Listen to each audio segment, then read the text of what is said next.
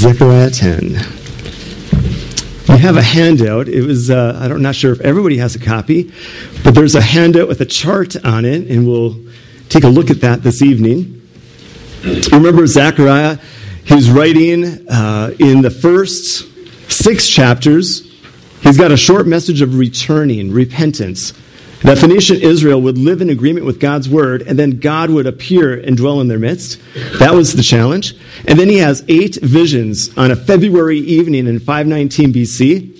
3 of the visions talk about the Lord and the exiles coming back to Jerusalem to take over the temple, which had an idolatrous statue in it. He reinstituted the high priest. He had Zerubbabel, the governor, build the temple.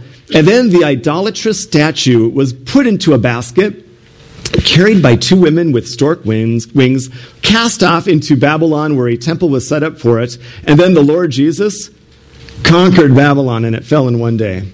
And then the Holy Spirit of God had rest. Oh, evil has been banished. Idolatry over. Isn't that great how it ends? I love it. Hey, we have some turbulent times here on earth, but the end is already guaranteed. We win. It is a guarantee. And you'll see that this evening as well. Then in chapters 7 and 8, there were people that came from Bethel to Zechariah 2 years later. So they're 2 years into building the temple. It'll be done in 2 more years. And they have a question about fasting. And God's response is, I never commanded you to fast, and you were fasting for your own selfish reasons. It was not authentic worship. So if you choose to fast, do it authentically, and do it as a way that will bring honor and glory to the Lord, and not for yourself. And then, now we've gotten into chapters 9 through 14. And 9 through 14, the last half, is written much later than everything prior. And in chapter 9, we get revealed to us that God, in human form, is going to ride on a donkey. He will have been saved or delivered from near defeat. And he will look afflicted, wounded, and stricken. He will ride on a donkey into Jerusalem as their king, God in flesh. Zechariah 2:10 with Zechariah 9:9. Can you imagine? What a prophecy. People must have read that with amazement, saying, God in flesh, riding a donkey, stricken, afflicted, having been saved from near defeat. That's our king. It didn't make any sense to them, but us, now we look back and we say, praise Jesus, right? Praise Jesus. God's restoring the covenant with Abraham. He has not given up on the Jewish people. And so now we begin chapter 10. It's another unit. Chapter 9 is kind of its own unit, and it talks about the coming king in his humility and affliction. Now in chapter 10, we get another unit. And this unit is on, and we're going to cover it all this evening in 30 minutes. It is on bad and good shepherds. Shepherds were leaders in Israel. And when they had a bad shepherd, things went badly for the nation. And when they had a good shepherd, things went good for a nation. Does it kind of make sense? Whoever you follow, you will end up in those spots. So be careful who you follow, right? Be very careful who you follow, because you will imitate them, you will follow their direction, and then that will either be to your destruction or it will be to your blessing. And so we're going to get this tonight. We're going to get a word of warning about the bad shepherds of Israel, because Israel and Judah had some nasty kings. And those kings led the nation into divination, into idolatry, so bad they put idols in the high places. They required people to cast their babies into the arms of this statue called Molech to appease the gods, and their babies would be burned to a crisp, tossed into the hot arms of the statue to appease the false god. These were the bad shepherds. And then the mood changes in the chapter, and we are introduced to the good shepherd. This good shepherd is going to shock you. You know who it is. It's the Lord Jesus Christ. He's going to come back. He's going to kick the bad shepherds out, and he's going to say, I am the good shepherd who has given his life for the sheep. Follow me. And they will. So, okay, then the last part of the message, when God took Israel out of the land, remember by Assyria came down and took the northern 10 tribes. 5 things happened. That God did 5 things to the nation Israel that were punishment. And now in this text, you know what the Good Shepherd does? he undoes those 5 bad things with 5 good things. And I want you to end with the 5 good things. All right, that's where we're at. We'll take a look at chapter 10. Let's ask God's blessing as we look at the text of Holy Scripture. Father in heaven, it is a joy that we come to the book of Zechariah. We know that his name means you remember. You remember Israel. You remember the covenant you made with Abraham. You remember that they have been scattered throughout the nations for 2,000 years. You have remembered that you will gather them together. You have remembered that you will send Jesus Christ, our Savior, to be their physical king in a millennial empire centered around Jerusalem. These are all things you remember. But Father, you also remember us in the church age. You know us by name. You know every hair on our head. You know the heaviness of our heart. You know the secret trials and afflictions that we endure. You know the even public and open things. You know everything, and you remember us. You have showered grace upon your church. Thank you. Continue to guide us through your word.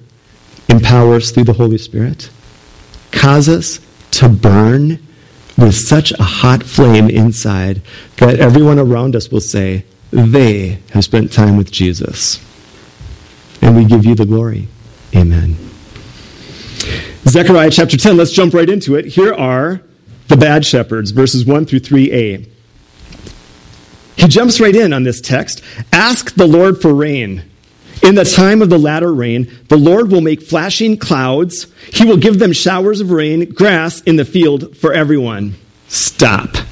All right, that's where we're at. Simply, we are told, Zechariah tells the people, you pray, you call on the Lord for rain. Here's why. In Leviticus 26, God made a condition with Israel.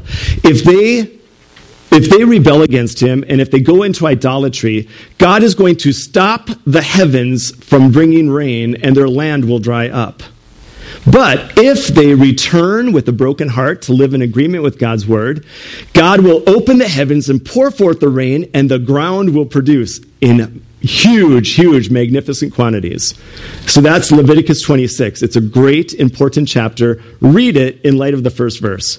Now, why would Zechariah have to tell the people to pray to God? Because God is the creator of the universe. He's the only one that can make it rain. Why would Zechariah need to tell the people to pray to God for rain? Because they weren't praying to God for rain, they were praying to idols. See, they had turned to idols. So Zechariah, again, in a significant way, tells them, ask the Lord for rain in the time of the latter rain. The Lord will make flashing clouds. He's the one who does it, right?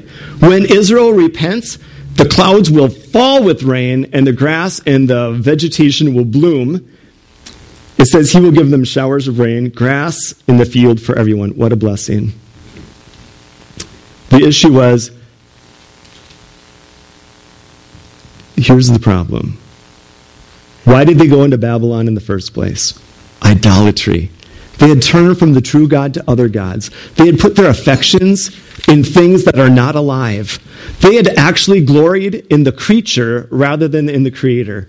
And so God took them out of the land for 70 years, and then he put them back in. And Zechariah warned them early on, don't make the mistake of your fathers. Here it has been now probably another 20 or 30 years, and the next generation has slipped up and followed the way of their fathers. They're back into idolatry. Idolatry is when we love anything more than the Lord Jesus Christ. When there's anything that we need or grasp or need to have to satisfy apart from the Lord Jesus Christ. Listen, you guys, this world is attractive to the sinner. It is attractive to our sin nature. And this whole world beckons us to worship it. Every bar is full, even on a snowy day. Why? Because that's where people think I can go to be satisfied. I can go to finally remove the ache and the pain of my miserable, wretched life. And I'm going to find it here. And after I drink all of this, I'm going to feel sick. And then the numbness is going to wear off. And I'm going to need to return to that and return to that and return to that. That is what the world is doing. They are seeking after idolatry. And they cannot find the answer. We have the answer. Look at what happens when people fall into idolatry. Verse 2. For the idols speak delusion. All right, they speak delusion. Those are the idols, that's literally the teraphim. It's like the household statues people would put up. It speaks delusion. It lies. It tricks them. It manipulates. It promises something and offers nothing. Do we have any household gods in our houses? Do we have any little statues that we put up and bow down to? I would say no, but then I would say yes, the TV. The TV is an idolatrous being. Could it be used for good? Sure. But I'll tell you what, it is destroyed and infiltrated. We are letting into our homes way more sin and filth than we would ever permit like a person in reality come and do. If you were to look at any movie or TV show that most Christians watch, and they would say, well, that's just TV, no big deal. What if those actors actually came into the living room and acted it out in front of your children or your family? Would you be like, hey, that's entertainment, cool? You'd be horrified. That's like wickedness. But on the TV screen, it's not a big deal because it's just a TV screen. But do you know how impacting it is in our hearts and our minds? My students at school, they know every program, every sports figure, they know every rock star. They do not know the truth of God's word at all. It's never been put into their heart and life. So these idols, they speak delusion. The diviners, these are the psychics. These are the people that others run to. They envision lies. They have dreams and they tell false dreams. Listen, all of these idols, they comfort in vain. They promise much, much, much, but they deliver nothing. And you know what? I'll tell you what, I'm sorry to say this, but the church is actually very idolatrous for the most part. They are looking for comfort and receiving vanity and emptiness. And the longer that the church is on the world, the more worldly the church is really getting. It's going to come down, I think, just to a remnant that cares about godliness and holiness and truth and holy living. I talk to some people about holy living. They think I'm legalistic. I'm like, wait a minute. But Christ says don't do these things. Well, that's legalistic. Well, not if Christ tells me to do it. It's obedience if Christ tells me to do it. It's not legalism. I'm not doing it to earn favor with God. I'm living a life that's characterized after who he is and what his character and holy standard is. Well, it says this, therefore the people wend their way like sheep. They are in trouble because there is no shepherd. It's the failure of leadership. There was no shepherd to guide them to truth and to green pastures, and therefore they wandered in the wilderness, eating the scrub and the brush of the world. And I'll tell you that's true in the church too. Pastors are called to be under shepherds, and my goal, really it is my heart's goal and desire, is to feed you truth. That you would walk away saying, our God is great. This is what Jesus is doing. Here's what he's going to do. Here's what he's done. Here's what he is to us. Oh, it's just... And that's what I want you to capture. But I'll tell you what, Jesus himself, remember in Matthew 9? Jesus looked at the whole crowd, and what did he say? The disciples looked at the whole crowd and said, what a nuisance. Oh, get them away. We like Jesus to have our little time together as a group of 13. Here a huge crowd is following, and Jesus says he was groaning in his inner being, in his guts.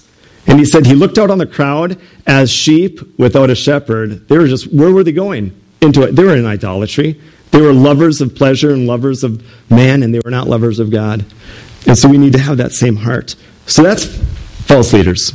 And you know what? Take your Bibles, go with me to chapter 11. We'll do this text next. Chapter 11, 1 through 3. Here is the demise of the false teachers, of the false leaders. Chapter 11, verses 1, 2, and 3. Open your doors, O Lebanon.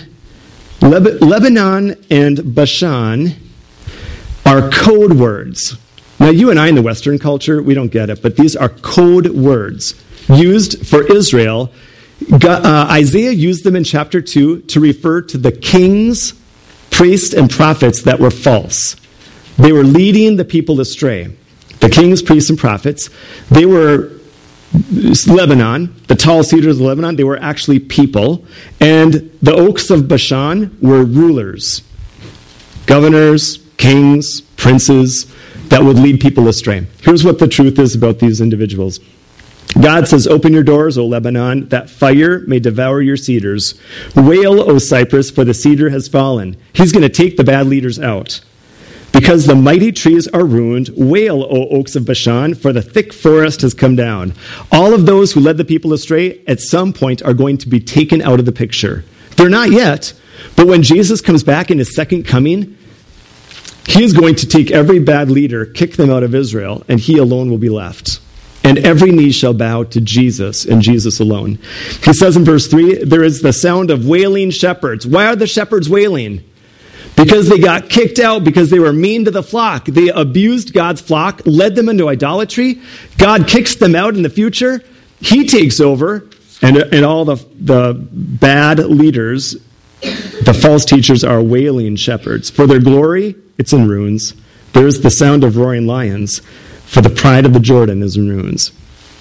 Just a picturesque way of saying these mighty leaders, God's going to take down. He'll take them out.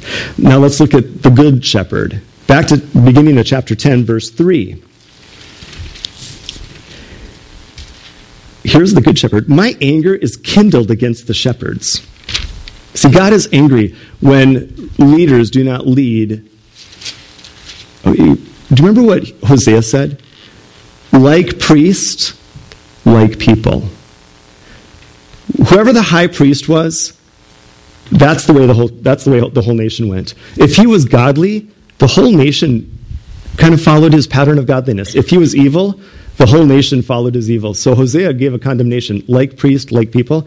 Here God is saying, my anger is kindled against the shepherds, and I will punish the goatherds.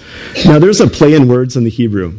The word punish is the same word for the next verse. For the Lord of hosts will visit his flock. Punish and visit are the same word in Hebrew. Because in the Hebrew, it means you're visiting to take care of something. Either you're going to visit to punish, or you're going to visit to bless. Same word. So it's kind of a play on words. God's going to come, and what is he going to do to the goat herds? He's going to punish them. What is he going to do to his flock, his own children? He will visit them. But look who's visiting in this verse. Verse 3, for the Lord of hosts will visit his flock. That is Jesus Christ. God in human flesh coming to visit his children. He did that the first time 2,000 years ago. He was crucified and ascended to heaven. He is coming back again at any moment for the church. And then he's going to come and he's going to visit Israel again. Now look at this. It's the house of Judah, and he will make them as his royal horse in the battle. You know, the horse was the weapon of choice back then. These gigantic war horses could leap up on their back, hind legs, and then trample the people in front of them. More people died of horses tromping on them in a battle than with spear or sword. More because the war horses would just charge and with their mighty front hooves just pound down the enemy. And that's what God's going to do, and he's going to use the house of Judah to do it. Now, listen to these descriptions of the good shepherd. Verse 4, from him comes the cornerstone. From him, the tent peg. From him, the battle bow. Now, all three of these are phenomenal. Listen, everybody, the cornerstone. You know what it is? The cornerstone is the thing that makes the whole building right. It's that which makes the building square and which is the whole building rests on the cornerstone. The whole kingdom of Israel is going to rest on the person of Jesus Christ. And nothing is right on this world until he's seated in Jerusalem on the throne. You agree? Nothing is right. We need to be in heaven with him as his bride. Israel needs to be in their land as believers, and Jesus needs to be sitting on the throne. And the devil needs to be locked up in the lake of fire. Then everything's right. But right now, everything is out of order. Satan's on the earth. The church is on the earth. Israel's not in their land, and Jesus isn't on the throne. So we're living in chaos right now, but there is coming a day when Jesus, who is our cornerstone, he will sit in Jerusalem and everything will be rock solid stable. Now, do you know what the word tent peg means? This word is used twice in the Hebrew. We're not nomadic people, I don't think. Even if we are, we move from house to house or apartment to apartment. We don't go tent to tent like the Bedouins. Do you know what the most important thing if you're in a windy, sandy desert and you have a tent? The tent peg. What do you need for the tent peg? It sticks in the ground to keep the tent in place. Jesus being the tent peg, he is going to keep the kingdom lasting for how long? Forever. It will have no end. Like America has an end. China might take, who knows what's going to happen to America? We are not guaranteed longevity. Israel is going to be a kingdom forever because Jesus is the tent peg. He's the one that will stick in the ground and nothing can shake that kingdom. Do you agree? But there's another way the word tent peg is used, and I think this is what I think Zechariah is thinking. Now, if you go into most people's houses, you'll find a hutch. And what's in the hutch? China or dishes that people like. I mean, people like to showcase. Don't touch the china. You can't eat on it. It's like, I think, did we ever have dishes we couldn't eat on, Mom? I think everything in our house was Tupperware or plastic. That was it. We loved it. It was just, but Mom had some nice stuff, and she would say about that nice stuff, don't touch. Why? Because it kind of displays the glory of the house. So what the Jewish person would do is they would have in their house, as you walk in, a post that would support the ceiling. And on the post was a peg, the same word used in Zechariah. Do you know what they hung on the peg? All of their glory. They would put pots and pans that were metal, that they had to work hard and long for, and it cost very much. They would put those there. Anything of the highest of value would be put on the tent peg, and it's used in Isaiah 22 this way for Elikim. Well, we don't have time to go there, but look at Isaiah 22, the same word. It's used to display the glory of the house with all the beauty of the utensils and the pans and the pottery. It would hang off of this peg, showing the glory of the house. Do you want to know why Jesus is the tent peg? Because he is the full glory of God seated on the throne. He is the beauty of beauty. He is the song of songs. He is the musician of all musicians. He is the poet of all poets. He's the mathematician of all mathematicians. He is everything, and all of his glory will be displayed in the kingdom. It is going to be glorious. When you and I walk with Jesus into the holy city, Jerusalem, at the beginning of the millennial kingdom, the city is going to dazzle us with its colors, and the sounds, and the food, and the excitement, and the cheering, and the flags, and the branches. And then we're going to watch him, and when he sits down, he will just radiate the glory of the sun on earth. It's going to be incredible. That's what the tent peg is. That's what's coming. That's the good shepherd. He's the cornerstone. He's the tent peg. He's the battle bow. You know what a battle bow is? It is the weapon used to shoot arrows in a battle. He is the warrior. He is the fierce warrior that will down every enemy. That's our God. That's Israel's God. That's the church's God. Do you guys feel great about that? I do. From him, the end of verse 4, from him, every ruler together, I think better in the Hebrew, from him, every ruler, every oppressor will disappear. He will destroy every enemy. Listen, they, verse 5, they, that's Judah, the children of Judah, they shall be like mighty men who tread down their enemies in the mire of the streets in the battle. They shall fight because the Lord is with them, and the riders on horses shall be put to shame. Now this takes place right before he's seated on his throne. This is all future, everybody. This has not happened yet. Jesus is going to come from heaven on a white horse with power and great glory. The city will be Jerusalem, and the people in there are in flesh and blood bodies like us. And they're going to get tired, and they're going to want to eat and drink and sleep because a battle is raging. And they're going to go in the streets, and they're going to get mired down in the mud, and the enemies are going to pour over the walls. Who are the enemies? All the nations, Zechariah 12, we're going to be there in a little bit. Zechariah 12 says all the nations will surround Jerusalem and enter the city to kill the believers. They're going to be mired in the streets. They're going to have like machine guns that aren't working. And they're going to watch the enemy come, and they know we're dead.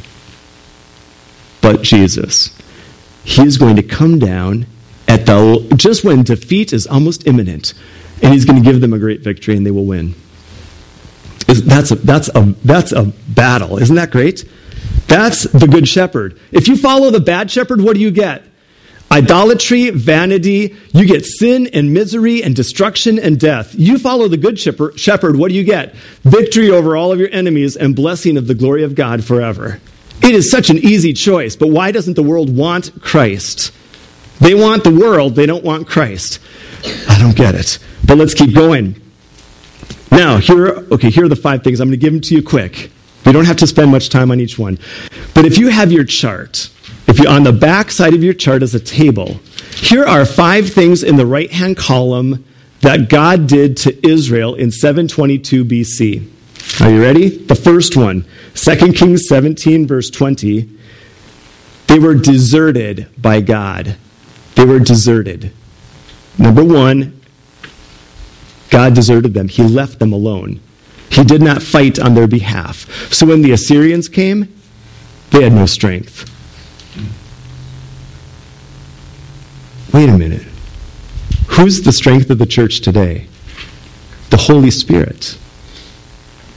Could it be that the Holy Spirit would ever leave the church? Absolutely. Revelation 2 and 3 says it. If the Holy Spirit were to leave our church, we would be without strength. We would be unable to do anything. Oh, I bet you know what? I bet we'd have tons of programs. I bet we'd have tons of people.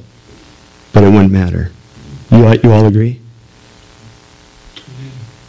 Wow, we better think about that. So number one, they were deserted by God in the right-hand column. The second right-hand column, second one down, Isaiah 8, verses 21 through 22, they were in distress. God put them in distress. They were hungry. They were afflicted. Third, on the way down, there was destruction. Isaiah 7, verse 18. Interesting terminology in Isaiah 7, verse 18. The Lord whistles. I can't really whistle. The Lord whistles to two countries, Assyria and Egypt. He's like, get over here. He calls the two countries, and the two countries destroy Israel. Take them captive, the 10 tribes. So do you see what he did? He destroyed the nation by whistling to the enemy. Fourth, in the right-hand column, there was deportation. Deportation. He removed them from the promised land. He kicked them out of their own land he gave them. That was 2 Kings 17:6. And the last thing he did, desolation. The land was desolate and depopulated. Isaiah 6 says that there, out of all the grand nation of Israel, at the huge population of Israel, they were tiny, tiny, tiny in number. Depopulated. The land was desolate. That's where it laid for a long time. But you know what's going to happen in the future? Now let's go back to Zechariah 10. On the left-hand column, here are the 5 things God's going to do, and we'll be done. Number 1, verse 6, he will restore them. He will restore them. They were deserted by God. He's going to restore them. Listen to verse 6. God says, I will strengthen the house of Judah. I will save the house of Joseph. That's all 12 tribes. I will bring them back because I have mercy on them. See, it's not because they deserved it. It's because God's merciful. They shall be as though, listen to this verse. They shall be as though I had not cast them aside. He at one time deserted them, but when he comes back, it's going to be like he never did it to them. It will be as though he never cast them aside in the first place. For I am the Lord their God, and I will hear them. Oh, don't you love that? They were once deserted, but God now says, I restore you. Verse 7, here's the second one in the left-hand column. Rejoicing. Rejoicing. They were in distress, hungry and afflicted, but now they're rejoicing. Here's what it says in verse 7. Those of Ephraim shall be like a mighty man, and their heart shall rejoice as if with wine. Yes, their children shall see it and be glad. Their heart shall rejoice in the Lord. Interesting. I've had this verse used against me a number of times about alcohol. Because it says, those of Ephraim shall be like a mighty man, and their heart shall rejoice as if with wine. And people say, see, there you go, some moderate drinking. We are happy, happy, happy people. And I say, you're not reading Scripture correctly. The text that this is found in is in Isaiah 24, verse 7. Let me give you the Isaiah 24, verse 7. Here's what it says about the wine that makes, and it's actually very identical to that same text. Isaiah chapter 42. Oh, hang on a minute. What did I say? 24:7. Yes. Isaiah 20. Listen to this. Isaiah 24. I just want you to see the context when you put all of Scripture together. God is talking about what he's going to do to Israel because of their wickedness and sin. The earth mourns, fade away. The world languishes and fades away. The haughty people of the earth languish. It doesn't sound good. The curse has devoured the earth. Verse 7, the new wine fails, the vine languishes, all the merry-hearted sigh. Why do the merry-hearted sigh? Because there's no grape harvest, there's no vines, there's no juice, there's nothing to drink. They are without drink. So now all of a sudden God's going to rejoice the distress, and he's going to cause the vineyards to flood with grapes, and the new wine will be a place. The wine press was a place of rejoicing. Why? Because now you have something to drink besides bitter water. Now you have something to drink of the freshest and the greatest, because the vineyards were so plentiful over there. So that was the idea. It's not that they were getting drunk so merry. That's where their rejoicing was coming from. But it was just the fact that the new wine doesn't languish anymore. The vineyards, the grape juice production has been phenomenal. And then he goes on, back in Zechariah chapter 10. Yes, the children shall see it and be glad. Their hearts shall rejoice in the Lord. Look at the next one down. The third one. Before Israel was destroyed by the Lord, there was destruction. Now they are redeemed. Verse 8, they are redeemed. Remember how they were destroyed? God whistled to Assyria and Egypt. Now look at what he does. Verse 8, I will whistle for them. Hey, who's the them? It's Israel. Where are they?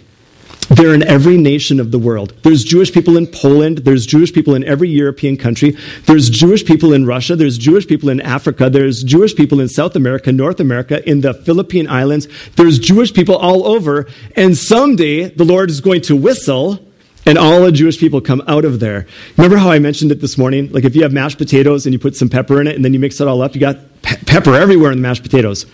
God is simply going to whistle and all the black pepper is going to come out of there. All the Jewish people are going to come out of every country back to the land. They are redeemed. He says, I will whistle for them and gather them, his children. I will redeem them. How does he redeem them? Through the blood of Jesus Christ on the cross. And they shall increase as they once increased. They're going to be like the stars of the sky. They were a remnant. They were knocked down to just a few people. Now they're going to flood the world. Praise God. Hey, verse 9. Remember how they were deported, removed from the land? Guess what this one is? The next block down, verse 9, they return. They return to the land. Here's what God says, verse 9. I will sow them among the peoples. That's when they were dispersed. And they shall remember me in far countries. Isn't it amazing that the Jewish people all over the world have their Hebrew Bible and they remember Jehovah of the Old Testament? Someday they're going to know the Jesus is Jehovah. They shall remember me in far countries. They shall live together with their children, and they shall return. It is a guarantee they're going to return to the land.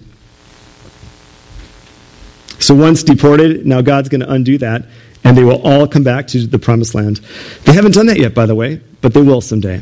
God's going to whistle. They'll come back. And then the last one, they were desolate, and the land was desolate. They were depopulated. Now, verse 10, they're going to be repopulated. Repopulated. Listen as we finish up here. A couple more verses and we're done. I will also bring them back from the land of Egypt and gather them from Assyria. I will bring them into the land of Gilead, that's the mountains, and Lebanon, that's the trees.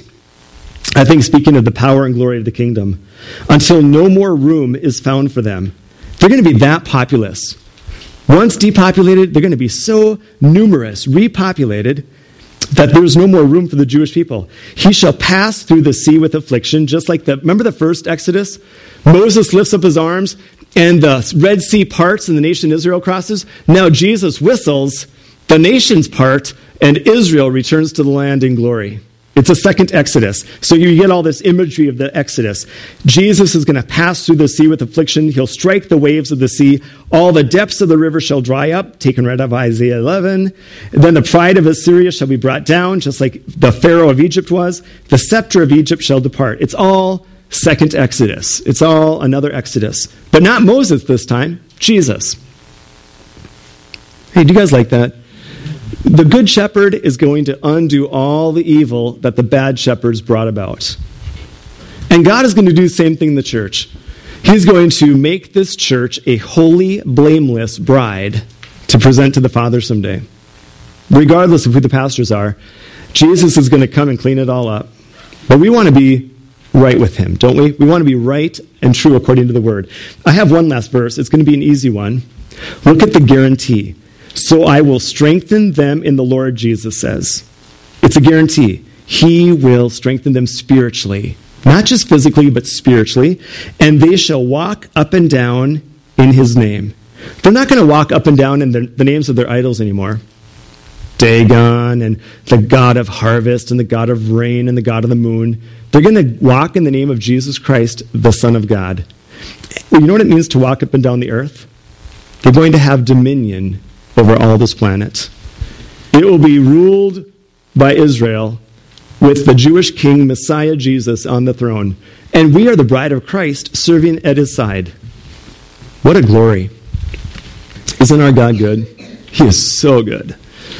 So what does that do for us today? Here it is. Pray for your leaders. Pray. I'll tell you what, Satan has tried to attack me desperately. I mean, really, he's attacked this church through our doctrine. He's attacked this church through our practice. How do we live out our faith? He's attacked this church and our relationships. You know, he's got so many ways to attack our church. We better be on guard. We better be prayed up. We need to pray, pray, pray. And we need to trust the Lord. We need to be men and women of the book. We need to be reaching the lost. I mean, all the things you're doing. Praise the Lord, you're doing it. You are reaching the world. Praise God. And we're united, and we're healthy and strong. Be careful.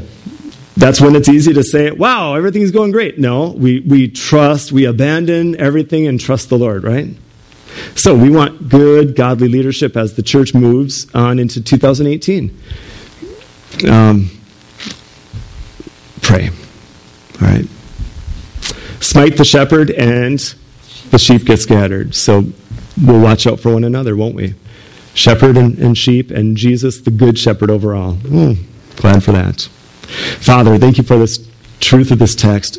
These chapters are such a delight. There's so much background and history and future prophecy. But I pray that we've at least made an attempt, and now the Holy Spirit can work with this text and work with these thoughts as we just remember you are going to come back and undo all the evil that this world has done. And you're going to make everything right. Our life will be right, our relationships will be right, our finances will be right, our emotions will be right, our bodies will be right. Someday, Father, everything will be made new and right again. Until then, we trust Jesus. We rely on your word, and we're thankful for one another. So we have a support, encouraging system here where we can grow to be more like Jesus.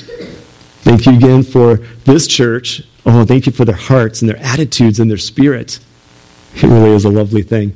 And Father, next week, bless Wyatt. Guide his mouth as he preaches the word. Just equip him and empower him. Thank you for the deacons who will be serving. Thank you for all the men and women doing the nursery and the music and all of those ministries while we're gone. Protect this church, Father. We pray in Jesus' name. Amen. God bless you all. We're not leaving.